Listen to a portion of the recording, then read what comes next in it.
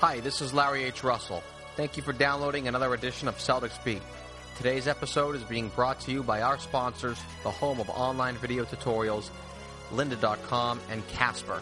Casper's mattresses are premium mattresses for a fraction of the price because everyone deserves a great night's sleep. And to get $50 off any mattress purchase at Casper.com, visit Casper.com/Celtics and enter promo code Celtics.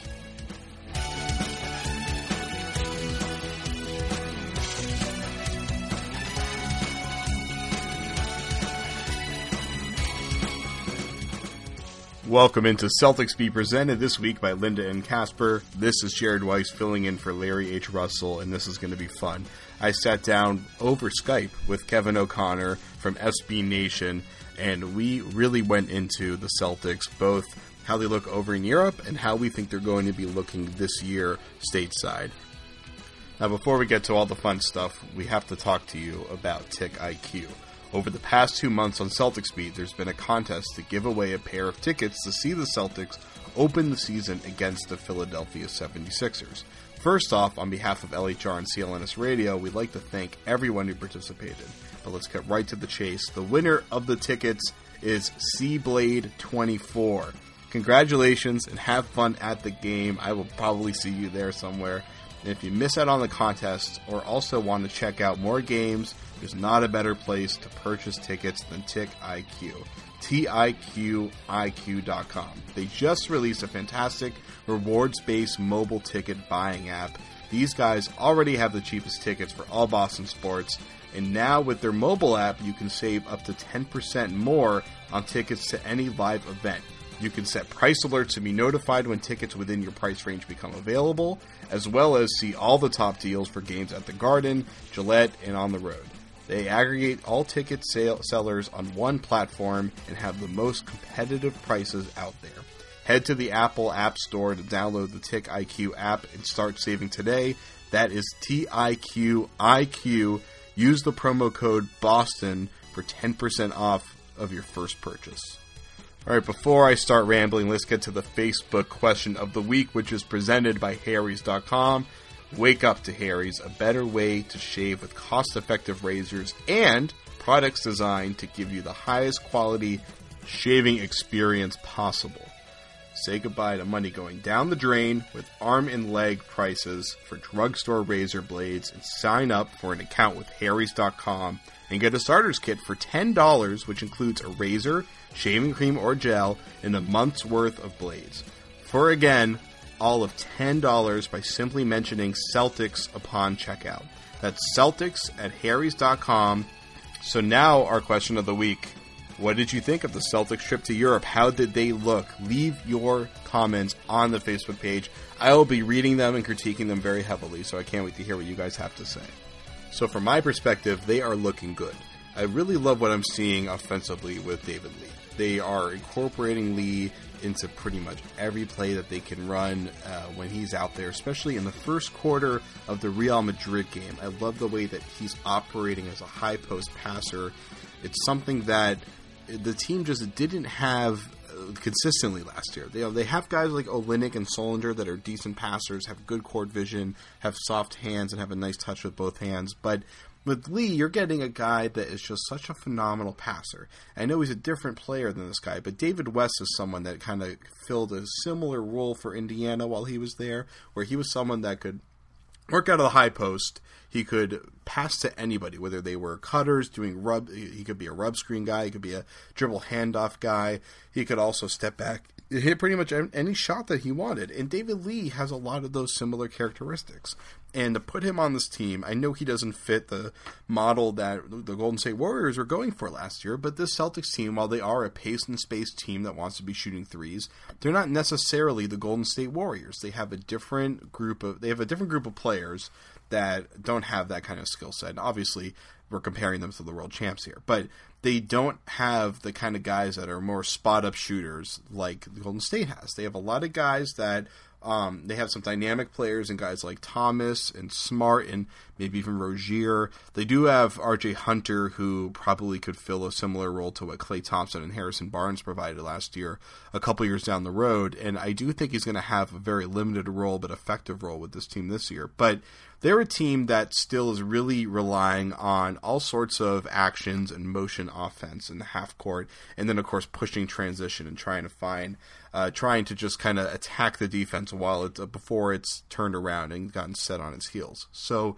when you have a guy like David Lee, because he's such a good passer and because he can shoot the ball from anywhere inside 15 feet, and because he's a smart player, he is able to open up a lot more opportunities for the Celtics offensively that they just didn't have last year after Rondo left. Because while they were better without Rondo, their offense was a little bit more limited in what types of plays it could run. It couldn't run stuff that was as complex last year after Rondo was gone, especially after Jeff Green was gone. They were playing so much harder, and they had guys that could score better. Obviously, having Isaiah Thomas made a huge difference, and they were able to play that up-tempo pace the way that they wanted to, and not having a guy that couldn't shoot the ball at the point. So that was a huge advantage for them last year. I love the idea of them being able to pass out of the high post this year and being able to run more effective half-court sets, and David Lee's going to play a huge role in that. Another huge takeaway from this trip to Europe was Terry Rozier's shooting. Rozier is showing that not only is he a potentially deadly spot-up shooter down the road, I mean, right now he's on fire, I'm not expecting that to continue, but he is also someone that can shoot off the dribble. And they want Marcus Smart to be that guy, and that remains to be seen. He's shown that he can be a decent spot-up shooter, but shooting off the dribble is an art form and requires great skill. And Rozier is showing early signs that he's going to be able to do that, and that's really exciting because with him, it was mostly about being, at least when he was drafted, it was about being obviously a glove defender, a transition player that could attack the rim, and he has great length and athleticism, but we weren't really expecting much perimeter scoring ability from him yet. But he's flashing some signs of that here in the preseason, and it's going to be really exciting to see what actually comes of it, especially in the regular season, because he's good enough to play 10 minutes a game on this team, and so is R.J. Hunter, and we'll get to him in a sec. But Rozier is someone that he has this thing that he does really well, which is ball hawking defense and then running the floor like hell and being athletic. And that's good enough, and he's good enough at it that he can earn himself some playing time. But if he wants to be the rotation guy, he's got to be able to hit his shots. And coming out of the draft and coming out of Summer League, I wasn't expecting him to be that guy. But seeing the very, very small sample size that we've had so far, I'm having the growing expectation that he's going to be able to be a bit of a corner shooter for this team.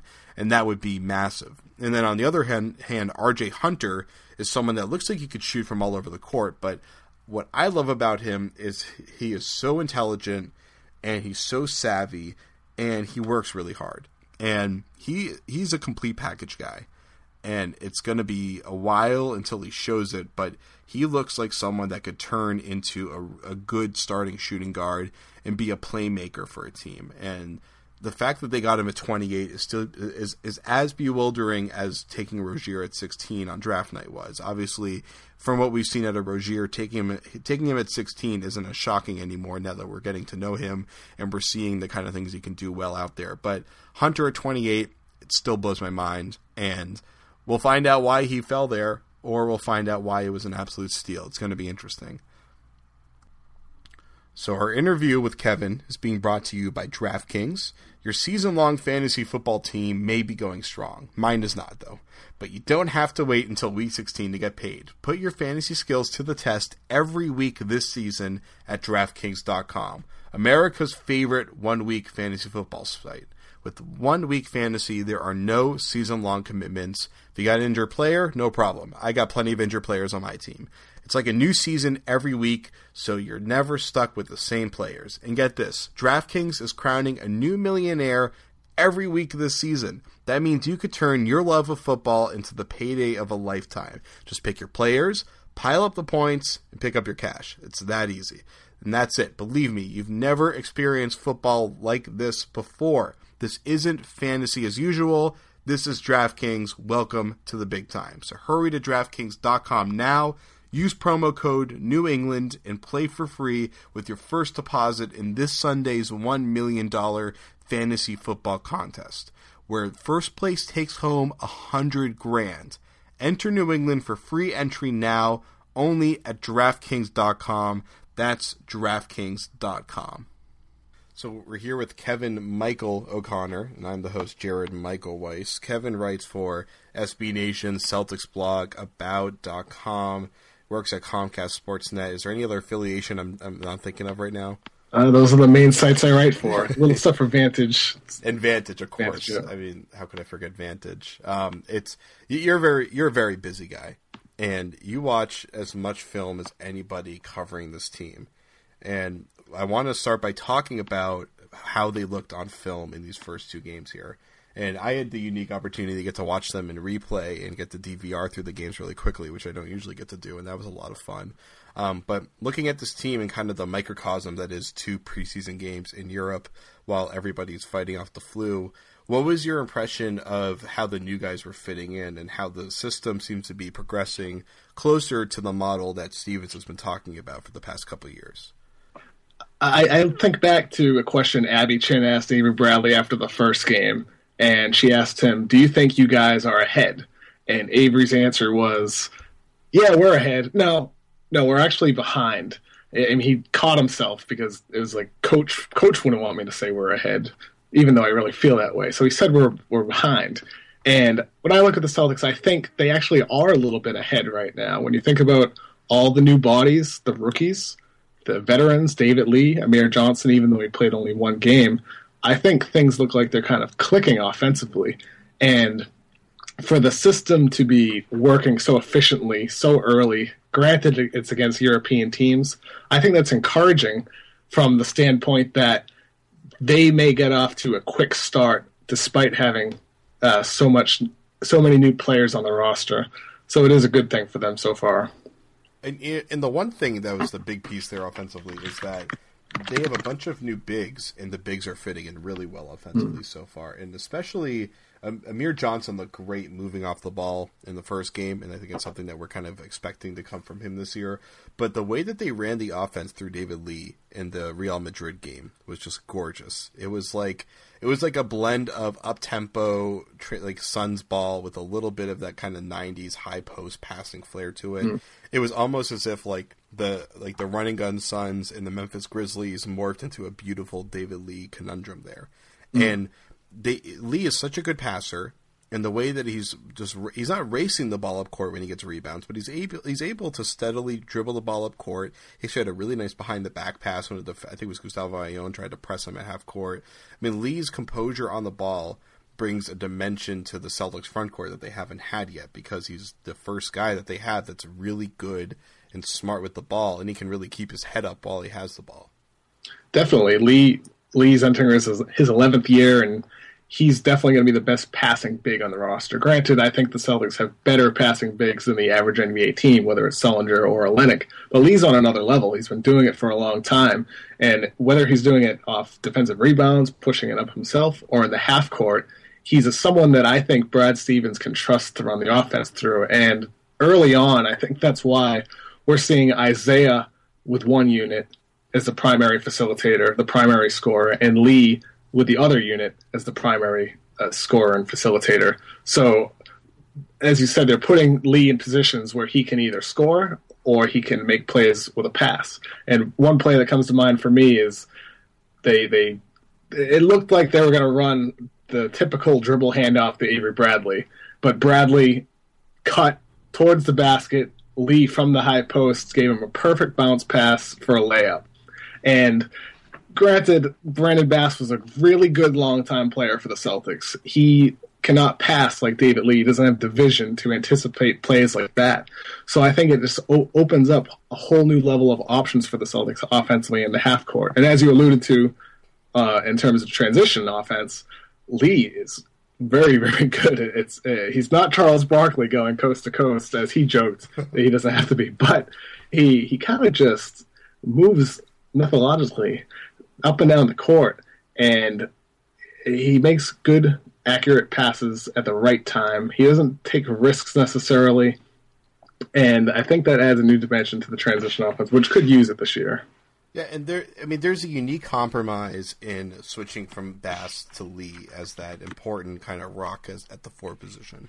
And that when you had Bass in there last year, you knew that he was going to be a good low post defender, he was going to be active, and he could get you a few mid-range jumpers a game. With Lee, it's a little bit different. So with Lee, he's a guy that can get I'd say he's as good of a defensive rebounder as Bass, maybe even a little bit better from a technical standpoint. But he's someone that he can get the rebound and immediately turn it into transition. And same thing where in the half-court offense, he's a guy that you can give him the ball and he can immediately move the ball somewhere else. But with Bass, they were stunting transition because he's one of those bigs that he gets the rebound and he glues his pivot foot to the floor looking for an outlet. And if the primary ball handler is getting pressed at full court, then Brandon's in trouble. And there were a lot of plays last year where they almost got down to the half court turnover because he couldn't get it across the timeline in time because he wasn't ready to put the ball on the floor. Now, transition doesn't always have to be a fast break, and that's something that I think people are starting to learn, or the general public is starting to learn over the last couple of years as more teams go up tempo. That being an up tempo team is more about just kind of not really having any down points in your offensive transition, just being able to get the ball and just continue to move up court and get there before the defense can turn around and set. And that was something that they had trouble with last year, and it led to a lot of turnovers. And especially early in the season, they had so many 20 turnover games that it was killing them. But now, especially with Lee out there, and Amir Johnson can do this too, and now Solinger is saying that he's going to be doing this more, that they have at least 3 guys that can get a rebound and immediately just start moving the ball up steadily so that they don't have to go on these huge fast breaks. They don't have to make as risky passes to continue to be in transition. And that's one of the huge improvements that they make, and they might have to compromise interior defense a little bit, but it's a pretty worthy compromise. Yeah, I'd say so. The Celtics last year, they obviously liked to push the ball. They were 9th in possessions, according to Synergy and transition, but they were tied for last in efficiency scoring in transition. And that's partially because they'd pull up from mid-range, but that could have been due to philosophy, like Avery Bradley didn't know, I should pull up from 3. Now he does. But I think it also could be due to the fact that, as you said, Bass, when he got a rebound, he'd just be glued to the floor. Whereas now, I'd say every big on that roster is a good passer. Solinger can do it. He's a good outlet passer. Amir Johnson's very good. Kelly Olynyk, he can take the ball up too. And now David Lee is definitely the best on the roster. So if Lee grabs 400 rebounds this year on the defensive end, that's another 400 chances to get the ball up quicker compared to Bass getting his 350 or so defensive rebounds last year. And it's a subtle difference, but those subtle differences could be the difference between being a 45-win team or a 50-win team. Because if you lose a game because of a second quarter possession that you missed a transition opportunity, then it hurts you. Those subtle differences really do, in the end, accumulate and become the difference between being the 8 seed or the 4 seed. And you're talking about if it's 4, let's say it's not absolutely that Brandon Bass didn't allow for transition every time, but for the most part, he stunted transition. So you're talking about almost 5 extra transition possessions every single game, as opposed to especially much higher risk turnover plays, because when Bass got into trouble on those offensive rebounds, there were a lot of turnovers trying to find an outlet guy. So you're improving. You're getting at least 4 extra possessions in which you're in control offensively. Let's say you score on 3 of those. That's an extra 6 points a game at least. That's massive. A 6-point swing in points, and this obviously is very flawed in analytics right now. Of course. I mean, you're talking about going from a team that can put up points at a decent level to being one of the leading scoring teams in the league if they're able to do that. Yeah, well, think about the importance of transition. The Celtics scored 1.02 points per possession last season, according to Synergy. I think that's better than most teams and most half-court play types. Not looking at the data, but that's probably better than a lot of teams in the half court. And that's because transition leads to easy baskets. It leads to layups. It leads to dunks. It leads to open 3-pointers off of driving kicks. So you're getting easy opportunities. So if you're getting that extra 4 or 5 chances per game, then you're in good shape because it's going to lead to some easy opportunities. So shots aren't always going to fall. Sometimes you're going to get called for a charge on your drive, but the opportunity's there, and that's what you need. And also, they have more guys that can shoot the ball from downtown this year. And a big one is Avery Bradley. And you wrote, as always, a really good piece over at Celtics blog about the way that Bradley is starting to think and act more like a three-point shooter, especially with the side dribble. And that's, I think, the biggest change that we're seeing. So expound on that more. Yeah, I thought at Media Day I asked him about shooting more threes, and he gave kind of the line of the day, I thought, for me personally, because I think that's an important thing for the Celtics. He said, long twos aren't as good as a three-pointer. And when he said that, I was like, finally. And didn't Brad Stevens say that too? I think either you and I asked Brad about that, and I think they said the same thing. I think you asked Brad, and he gave something similar about the importance of shooting more threes. Yeah. And yeah, I mean, it's important because Bradley was one of the most frequent long two-point shooters in the league last year. So if he just changes his play type a little bit, whether it's if Stevens changes his play types, and I think we're starting to see that earlier this in the preseason. So instead of running those dribble handoffs that typically lead to 2-pointers for him, and that's fine, it's a solid play, keep him in the corner like they're doing. And he shot 7 of 8 from 3 in the preseason, and granted, he's not going to sustain that rate, but he's had success from that area in the past. We saw when I think Ray Allen was out in 2012. Avery Bradley really turned it on. He was getting those backdoor cuts, open three-pointers in the corner. And he was like the best corner three-point shooter in the league for like the second half of the year. I think it was from the right corner. Yeah, definitely. Just crazy to think that it was Avery Bradley. Definitely, and I think I looked before I wrote that article you mentioned. For his career from the corner, he's slightly below the league average. But one thing that was interesting when I looked at his above the break shots in an article I wrote last season, the more he shot from that area, the better he was. And granted, that could be the type of thing where, he got better, that's why they're giving him more shots. But it could also be the type of thing where he got more comfortable with the shot and his efficiency improved. So maybe if Bradley is just jacking up threes from the corner, he'll shoot above 40% from the area, and that could be a deadly shot for the Celtics, like the corner three is for most teams.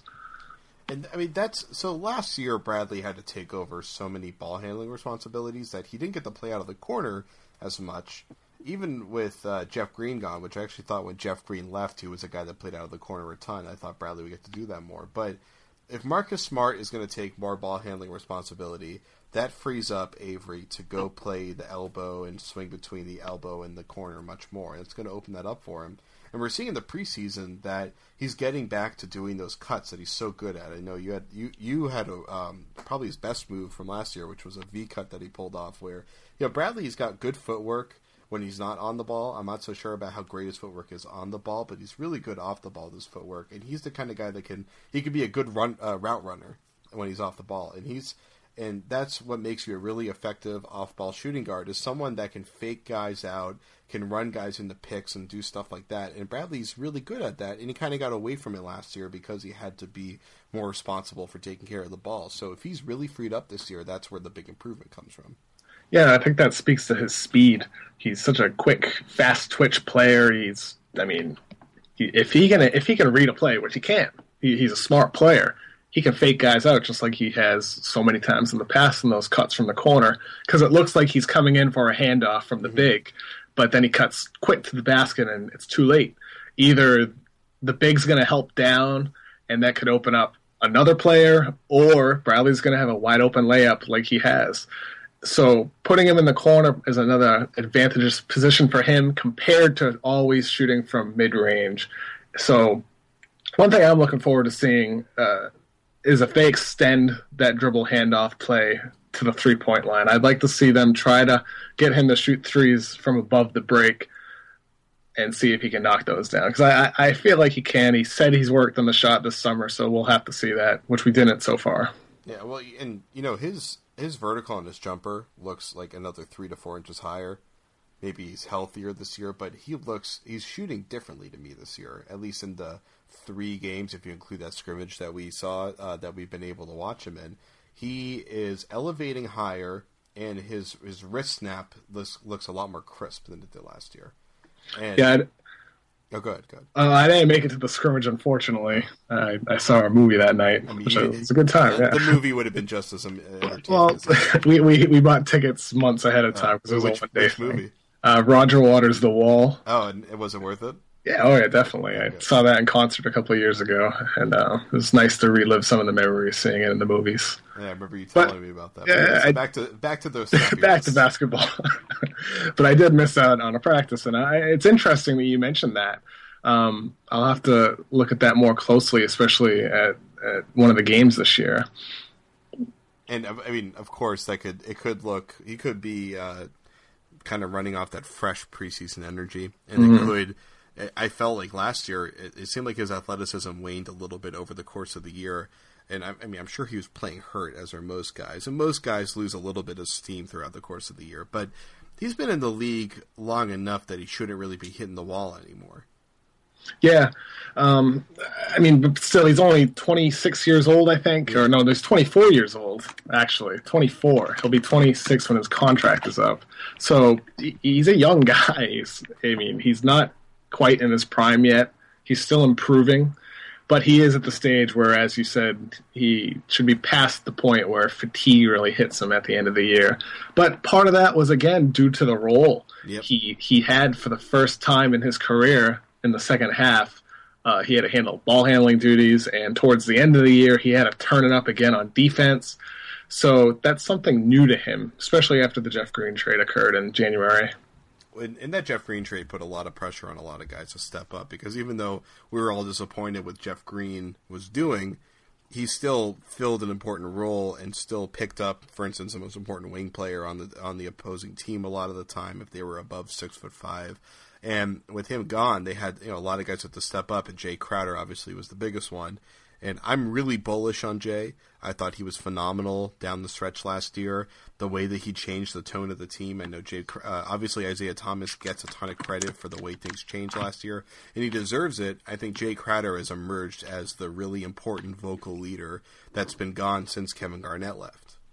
Yeah, Jay Crowder certainly sets the tone out there on the floor. I think we're seeing Celtics fans just love him so fast, so quickly. Ever since the Jeff Green trade happened, Jay Crowder's gotten an increased role, and immediately the tone changed in the team. Because Crowder brings what Green didn't, and it's just that attitude, that nastiness, especially on the defensive end. He can defend all 5 positions offensively. He works hard. He can hit open shots. Granted, as he said, he shot a percentage less than what he would like to going forward. And he said he worked on his shot. So if he's hitting threes at 34 or 35% this season, then the Celtics could have a serious bargain considering the contract they signed him to. All right, let's take a quick commercial break, and then we'll be right back with our interview with Kevin O'Connor here on Celtics Beat.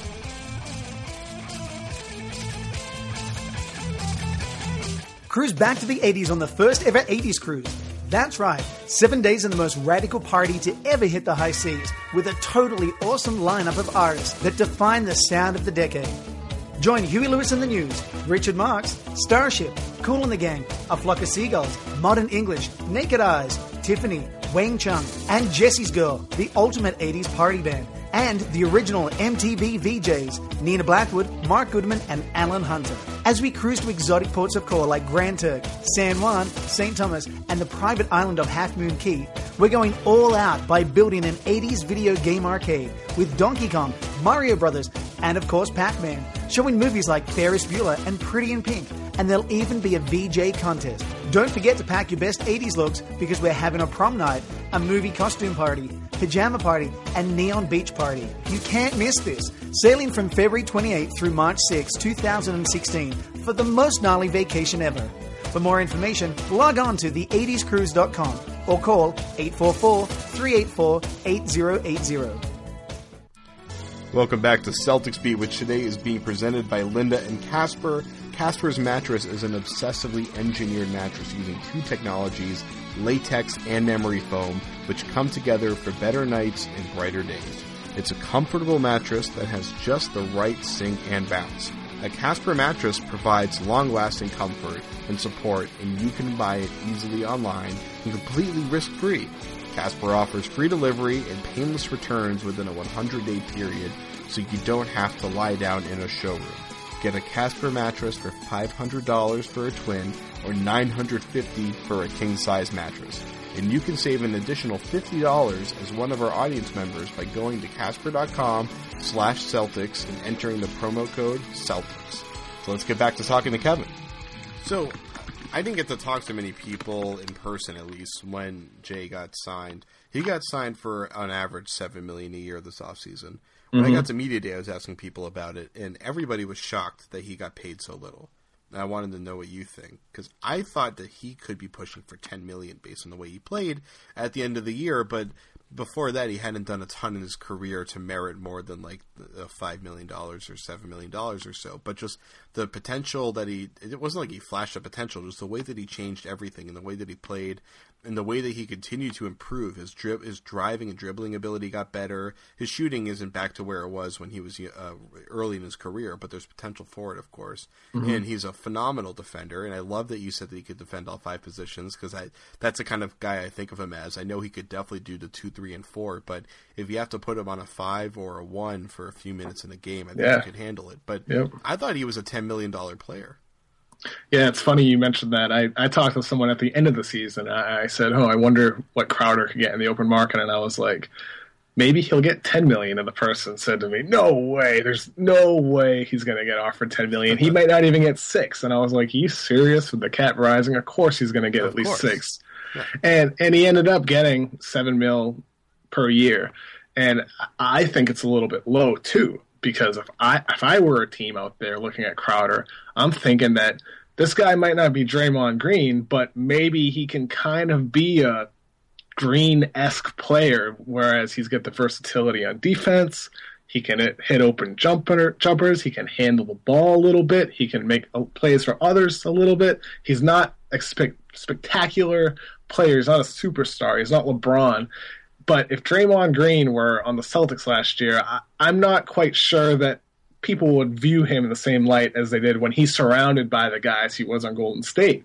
So Crowder could be that guy. He just hasn't been in that situation. And I'm not saying he is Draymond Green, but he's got similar qualities in terms of his defensive versatility and his skills on offense, which aren't spectacular, but they're very solid all around. So for $7 million a year for 5 years, that's going to take him to, I think, he'll be 30 when the contract is up.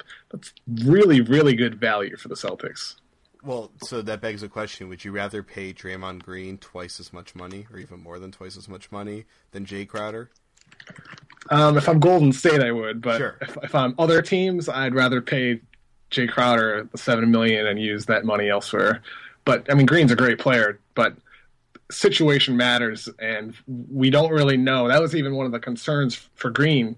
People would talk about, if he leaves the Golden State Warriors, how will he look elsewhere? Well, of course, that goes for any player. Yeah. Maybe Jay Crowder would look like a star if he played for Golden State last year. Who really knows?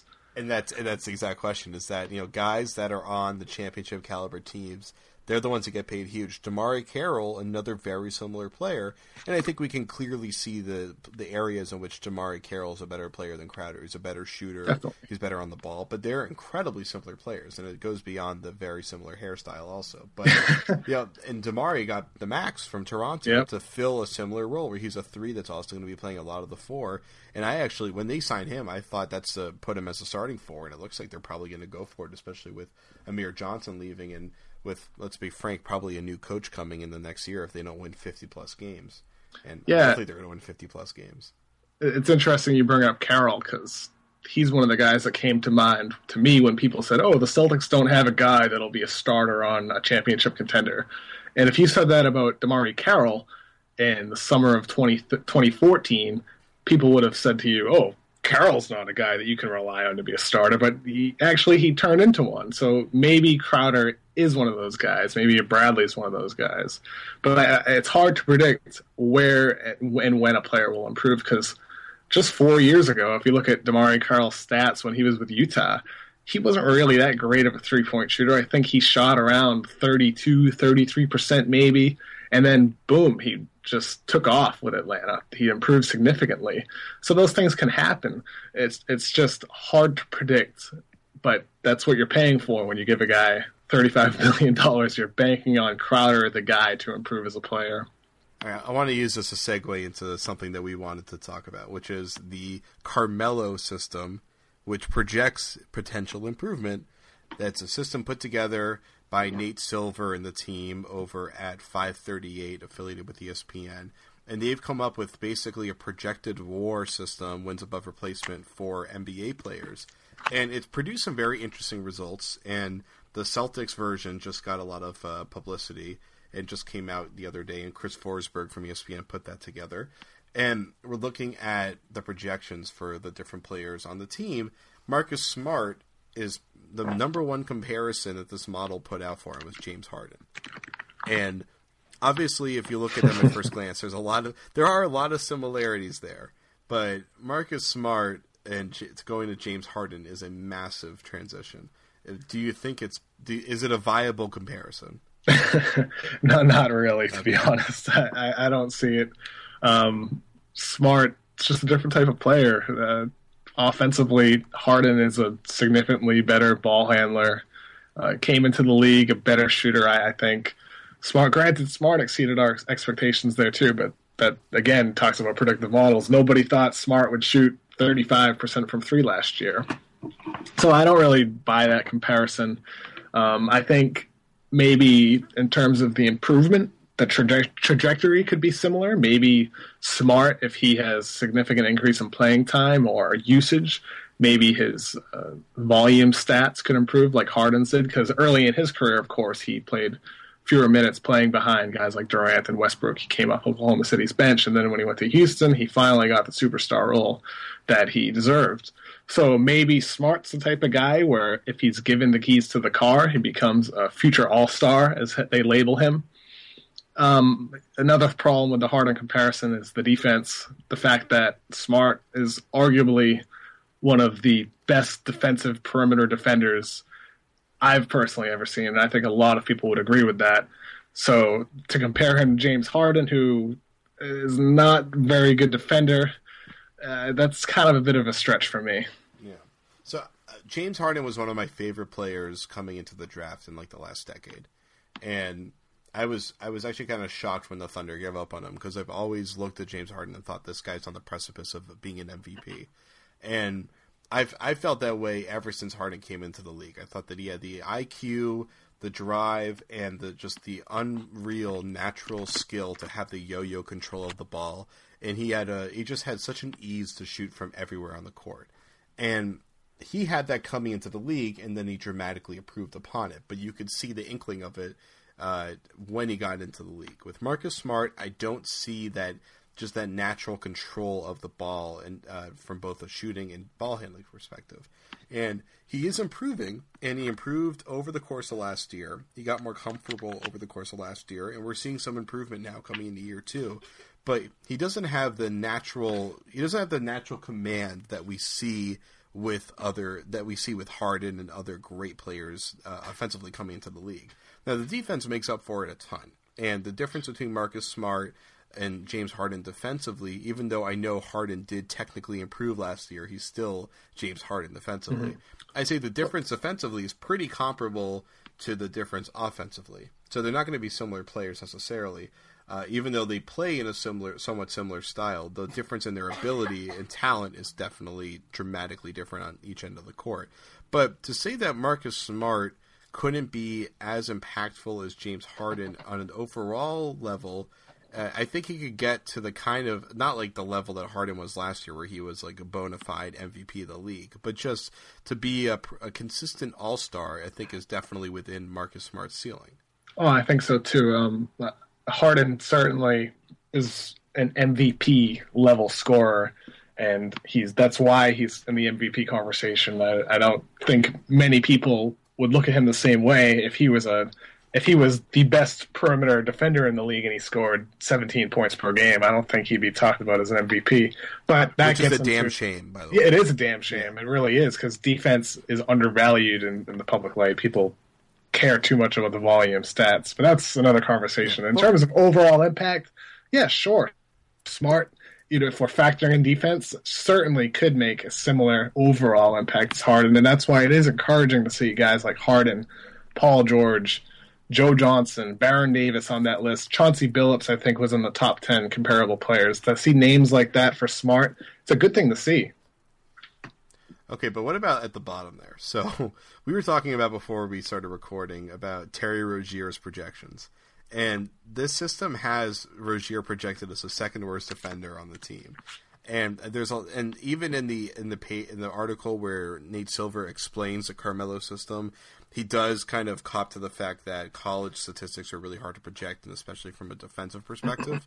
But you would imagine that there would have to be some sort of adjustment when it spits out, or at least in the model, when it spits out Terry Rozier as the second worst defender on the Boston Celtics, where everyone that's watched Rozier for the last couple of years and in this preseason can see that he is a very talented on-ball defender. And he's smart enough to be a good off-ball defender even early in his career. Yeah, that's for sure. I think he was only ahead of James Young and right behind R.J. Hunter, and Jay Crowder was in the negatives too. Which is another good evidence for that too, yeah. But Rozier, yeah, certainly his calling card is defense. That's one of the reasons why the Celtics took him at number 16 this year. It's because of his ability to defend not just point guards, but guys who are bigger than him. Because he's a strong player for his age, only 21 years old. He's got a strong frame. I think he could eventually defend twos, and maybe the Celtics, if they play super small ball in the future and Rozier's in his prime, maybe he can defend some bigger threes, some 6'4" players. So he's a versatile defender. He's fast. He's strong. He's instinctual. So negative 0.1 or 0.2, in Rozier's rookie year does seem a little bit low, considering the fact that he was a very, very good defender at Louisville for 2 years under Rick Pitino. And even when he came out, and I know obviously these models are based on what we see in the Summer League and preseason and stuff like that, but he's come out and he's looked really good on the ball, at least while he's been out there. And obviously his hustle and all that kind of stuff isn't really going to get measured by these models. But he shows me somebody that can read pick and rolls. He can smother guys when they don't have the ball. And I like his potential to come in there as a defensive stopper, at least for a few minutes a night. For sure. I like to compare it to like the Phil Pressey role. I mean, he's not going to play a lot as a rookie, but maybe he can be the type of guy who comes in for a 7-minute stretch and changes the tone of the game, like Pressey did sometimes last year. And if anything, Rozier could be an upgrade over Pressey, because so far he's shooting the ball really, really well from three, both off the catch and off the dribble. So if he can be the type of guy that comes out off the bench, plays with that energy and that enthusiasm that Danny Ainge talked about during their introductory press conference this summer, then they have a guy that they can use in year one as an impactful player in smaller doses. So his shooting is phenomenal right now, and I'm kind of shocked by it. As I was just watching the Real Madrid game right before you went on, and he was taking shots where he was stroking them with such little effort. I couldn't believe it, and they were like. They were the kind of three balls that Paul Pierce used to do a lot, where it hits the back rim at a perfect angle that the net doesn't even move. The ball it doesn't even move, and it's like so beautiful to watch. And his stroke looks so phenomenal. He had a different type of shot where he's more of a set shooter rather than a high elevation shooter like the other small guys on this team. And it was very unique and interesting to watch. I couldn't believe how comfortable his stroke was. Yeah, that's for sure. I thought he was a pretty good spot-up shooter in college, but off the dribble, I really didn't like him off the dribble. I was kind of worried that he would be forever a bad off-the-dribble shooter, because some guys they just don't improve. But, granted, it's a small sample. He's done it consistently over an extended period of time. He did it this summer for the Celtics, on the Summer League team, and he's doing it now in preseason. And I assume he probably did it through workouts because his draft stock rose. And if he continues it during the season, well, he's one of those guys where in year one, maybe we just miss something, because sometimes you can't see it in college. A guy just has intangibles and he improves. And right now, we're like you said, he's just swishing shots. They're not clanking off the rim. They're just, boom, the net's not moving. And that's a good sign, I think, for him going forward, because if he can hit shots off the catch, great. If he can hit shots off the dribble, oof, Celtics could have a really nice point guard on their hands. They could have a guy that would make sense to take at the 16th pick, after all, right? Yeah, that's for sure. They might have a guy that would make sense to take in the top 10. I mean, to have a rookie that can shoot the ball comfortably is like a massive victory from a draft perspective. I mean, even great. I mean, I wonder. I haven't seen Devin Booker play yet this preseason, but I'm sure he's going to look good. But he was like the sharpest shooter coming to this draft, and RJ Hunter was too. And I think Rozier looks like he's shooting with more confidence and comfort than at least Hunter is. Well, he's certainly a confident player, Terry.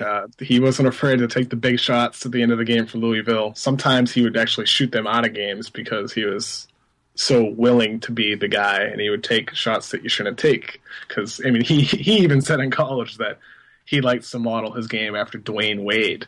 And if you watch him game, I mean, yeah, we laugh at it, but it's true. I mean, he clearly idolizes Dwayne Wade, the way he changes speeds, the way he shoots off the dribble from mid-range. He clearly likes Wade. And I think he said, maybe it was during Media Day or some video I saw in an interview online, he said, oh, now I can't be like Wade. I'm in the NBA now. But he was saying it in a way like, oh, now it's time for me to be a professional. Now it's time for me to do what my coaches tell me to do, to be a better passer, to pass first, to take efficient shots. And that was really my main concern with him heading into the draft was, will this guy ever be someone that a coach can trust to make the right play? And so far, it's early, but he's doing it. And I think that's very encouraging going forward. All right, well, then there's another rookie that I think is going to be earning that trust, and this is the last guy we'll talk about, is RJ Hunter. His IQ is phenomenal. He is so goddamn smart out there. It's just beautiful to watch. I know that, let's see, what did they have him compared as? It was Kevin Martin, who is a guy I think at first glance would make sense. They look similar in their build and their shooting and their dribbling ability, but... And this isn't to blow up RJ Hunter as like this phenomenal prospect or anything. No, we can blow him up. It's okay. As far as his overall IQ, passing ability, playing style, dribbling, I'm thinking Manu Ginobili. And that would be like the absolute peak of his. That would be if everything goes phenomenally for RJ. But he is so smart. He is so in control, and everything just looks slowed down for him. And he's actually a pretty solid athlete. His stroke is effortless. I feel like he can shoot from anywhere. It's not like his stroke is good when he squares up from 3-point range. I mean, he's the kind of guy that he can throw all sorts of shots up there. But he works hard, and the relentlessness I think will develop. But his IQ is just so great. I really think that he could be a Manu Ginobili type player, that's the ultimate player to have in the modern NBA, really. That's for sure.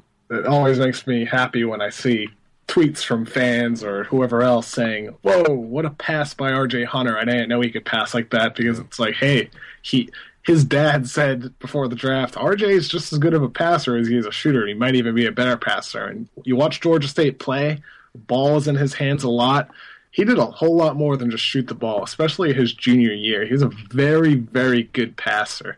And I think Scalabrine said it during the broadcast on Thursday's game that most rookies come into the league and they can't make simple pocket passes, but RJ is coming off screens and he's hitting it right in the pocket of the big man rolling towards the rim. Perfect timing, and it's there for them to be able to get the ball and go right up to the rim. And RJ is only 22. And I think that's why we're seeing Stevens trust him so much early. He's been the first rookie in the game. In both games, I think. Pretty sure in both he was the first. And he's played, I think, over 10 minutes per game.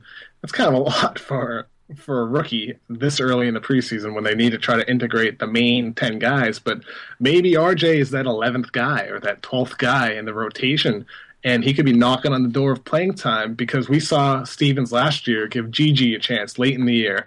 6-minute stretch. If you're hitting shots, you're going to play. So if the Celtics need scoring, maybe RJ comes into the game and they run some plays for him to hit to hit some threes. And if he does, might play the second half. So we'll see. I think he's got a chance to carve out a role. He might even do, at probably a lesser minutes rate, but he could do a lot of the stuff that Evan Turner was doing last year. He's got the handle, although it'll have to develop more, and he's got the vision.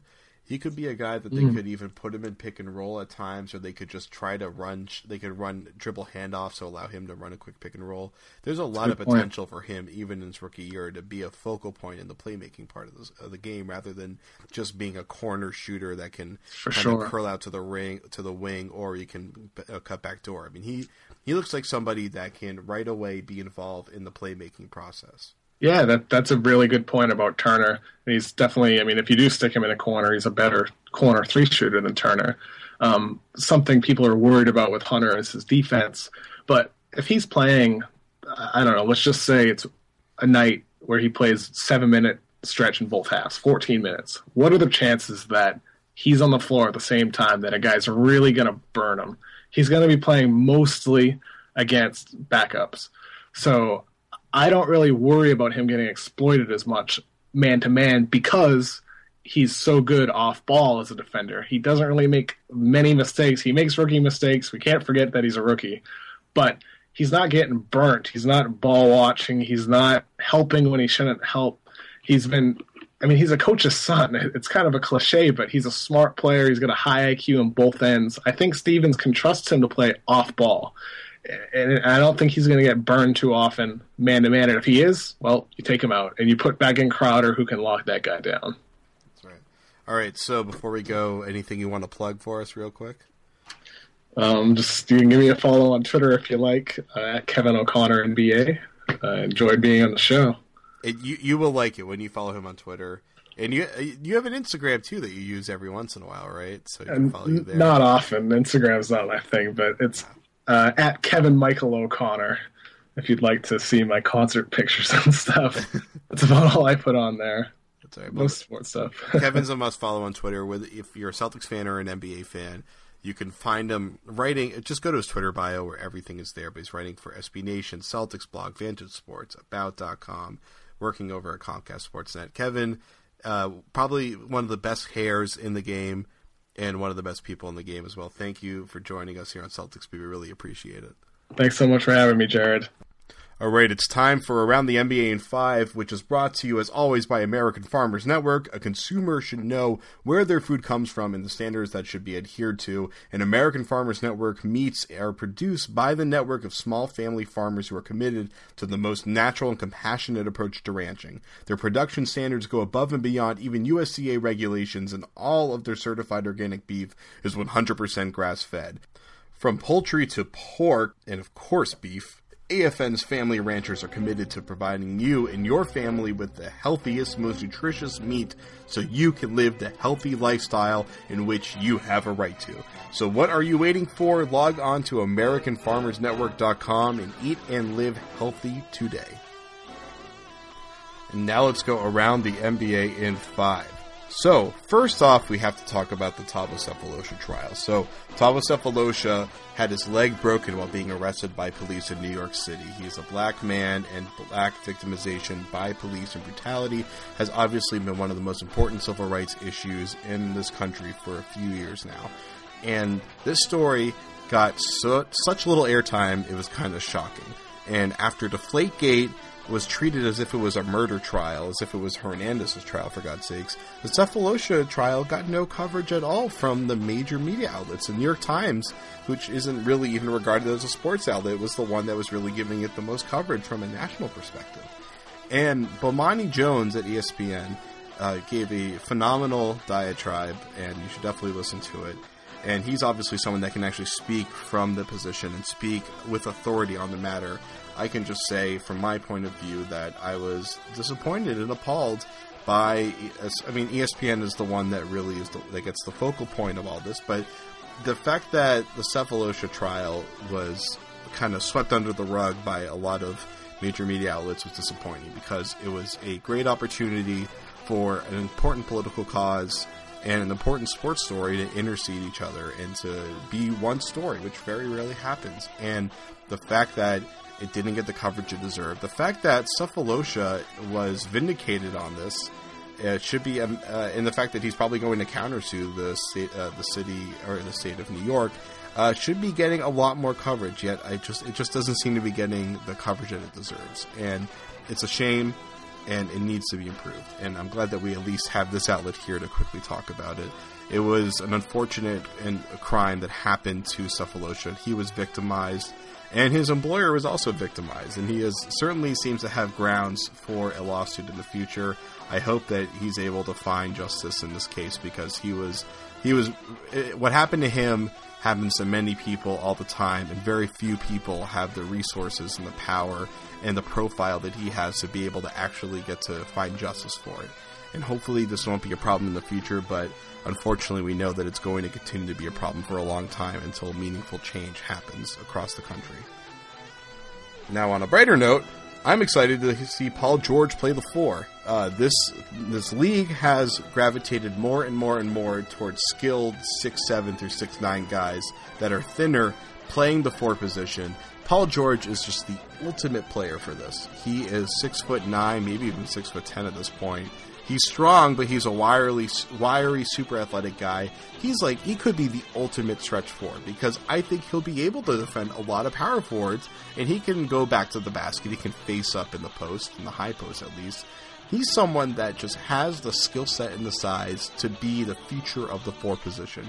Obviously, LeBron James is the ultimate stretch 4, but no one else has really replicated what LeBron has, at least at a level similar to what LeBron has done. And Paul George could be the next one, and it looks like he's going to play the 4 in Indiana. He's not exactly excited about it appears, but I think it's something that he'll grow into, because he'll see that it might be harder for him defensively, possibly, but when he's when he's the stretch 4 and he's facing a team that has a classic power forward that can't keep up with him, he's going to toast them. He's going to be shooting over them, blowing by them. He is going to be such a terror, and he's going to do for the 4 position what Dirk Nowitzki once did, and I really hope that happens.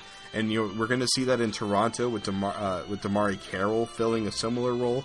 Carroll's not the offensive player that Paul George is, but he's a similar type of player. And Jay Crowder is probably going to be doing it a lot for Boston. It's something that I've been focusing on in kind of my various season preview discussions, is Jay Crowder should be playing the 4 a lot for this team. And they have a lot of talented 4s, and so it's not going to happen that often, but he's a great fit to be that kind of guy.